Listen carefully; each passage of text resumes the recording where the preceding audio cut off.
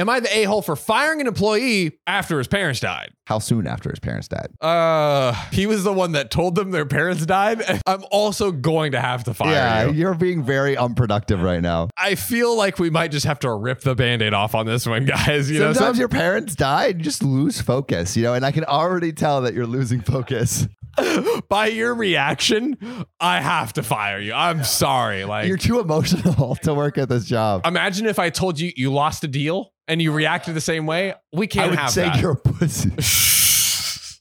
This is why Sam and I work for ourselves. Yeah. Shout out to our team. So I am the VP of sales at a software company. Oh, very important. And one of the sales department reps' parents passed away at the beginning of April. Sadly, they were involved in a car crash and both lost their lives. That is terrible.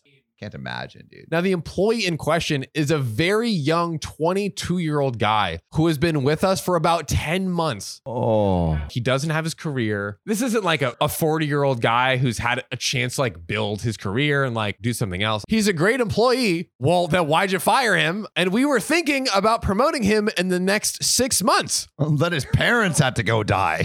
Where are you heading with this, sir? His job is a high-paying one for a new grad, about $90K with commission and base, so we do expect a lot from this position. Because of the accident, we let him take 1 month paid leave of absence from work, and he's returned a few weeks ago, and his performance is severely lacking. His whole family died. Both his parents at 22. That is really rough. The thing is, like, as an employer, like, how long do you give? I will say it is a tricky scenario. My initial gut reaction is like, this person is obviously great and probably has the potential to become amazing. I think it's like, hey, look, you're not performing great right now. What can we figure out? A, and like B, maybe a suggestion is like, take the time. I don't know. Yeah, that's a hard one. So he's back, but he's super unmotivated, not cold calling or reaching out to prospects for the last 2 to 3 weeks since he's come back. Our whole management team has noticed this, and we decided to let him go because we feel like he'd need months and months to be able to produce again, and we just can't wait that long. But like, isn't he like the golden boy? Like, apparently he's been doing super well. And also, like, you don't give him warning? That's the biggest red flag here. Talk to him. Yeah. He's a human being that just went through like a super traumatic incident. His name is Bob. Bob is in our Excel spreadsheet. Next to Bob's name needs to be big numbers. Sam, the low numbers are next to Bob's name. So Sam, recently I've been really wanting to get back into skating, not like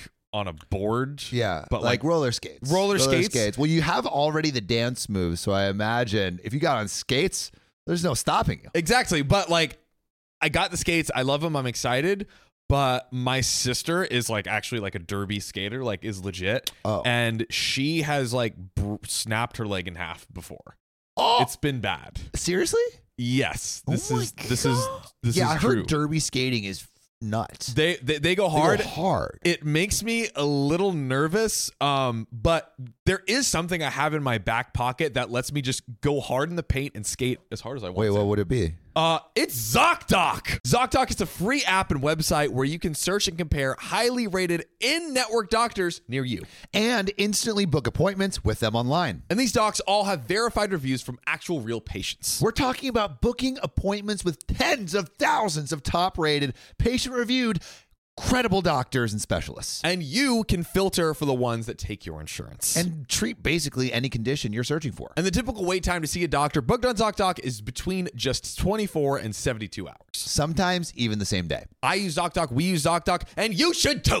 Go to ZocDoc.com/OKOP and then download the ZocDoc app for free. Then find and book a top-rated doctor today. That's ZocDoc.com/OKOP, ZocDoc.com/OKOP. Let's get back to the show. All right, can him. We called him into a meeting on Friday afternoon and gave him the bad news. He was very calm and rude about it.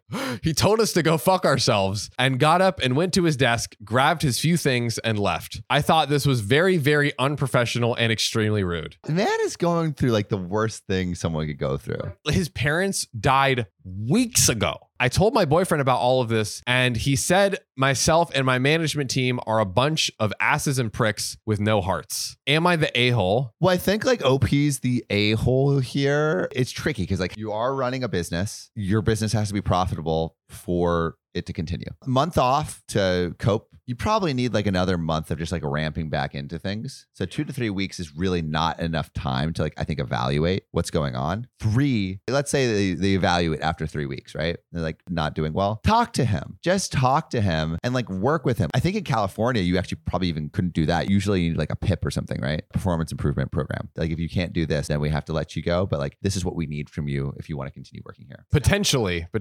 I have seen a salesperson fired before and there was no PIP. What did they do?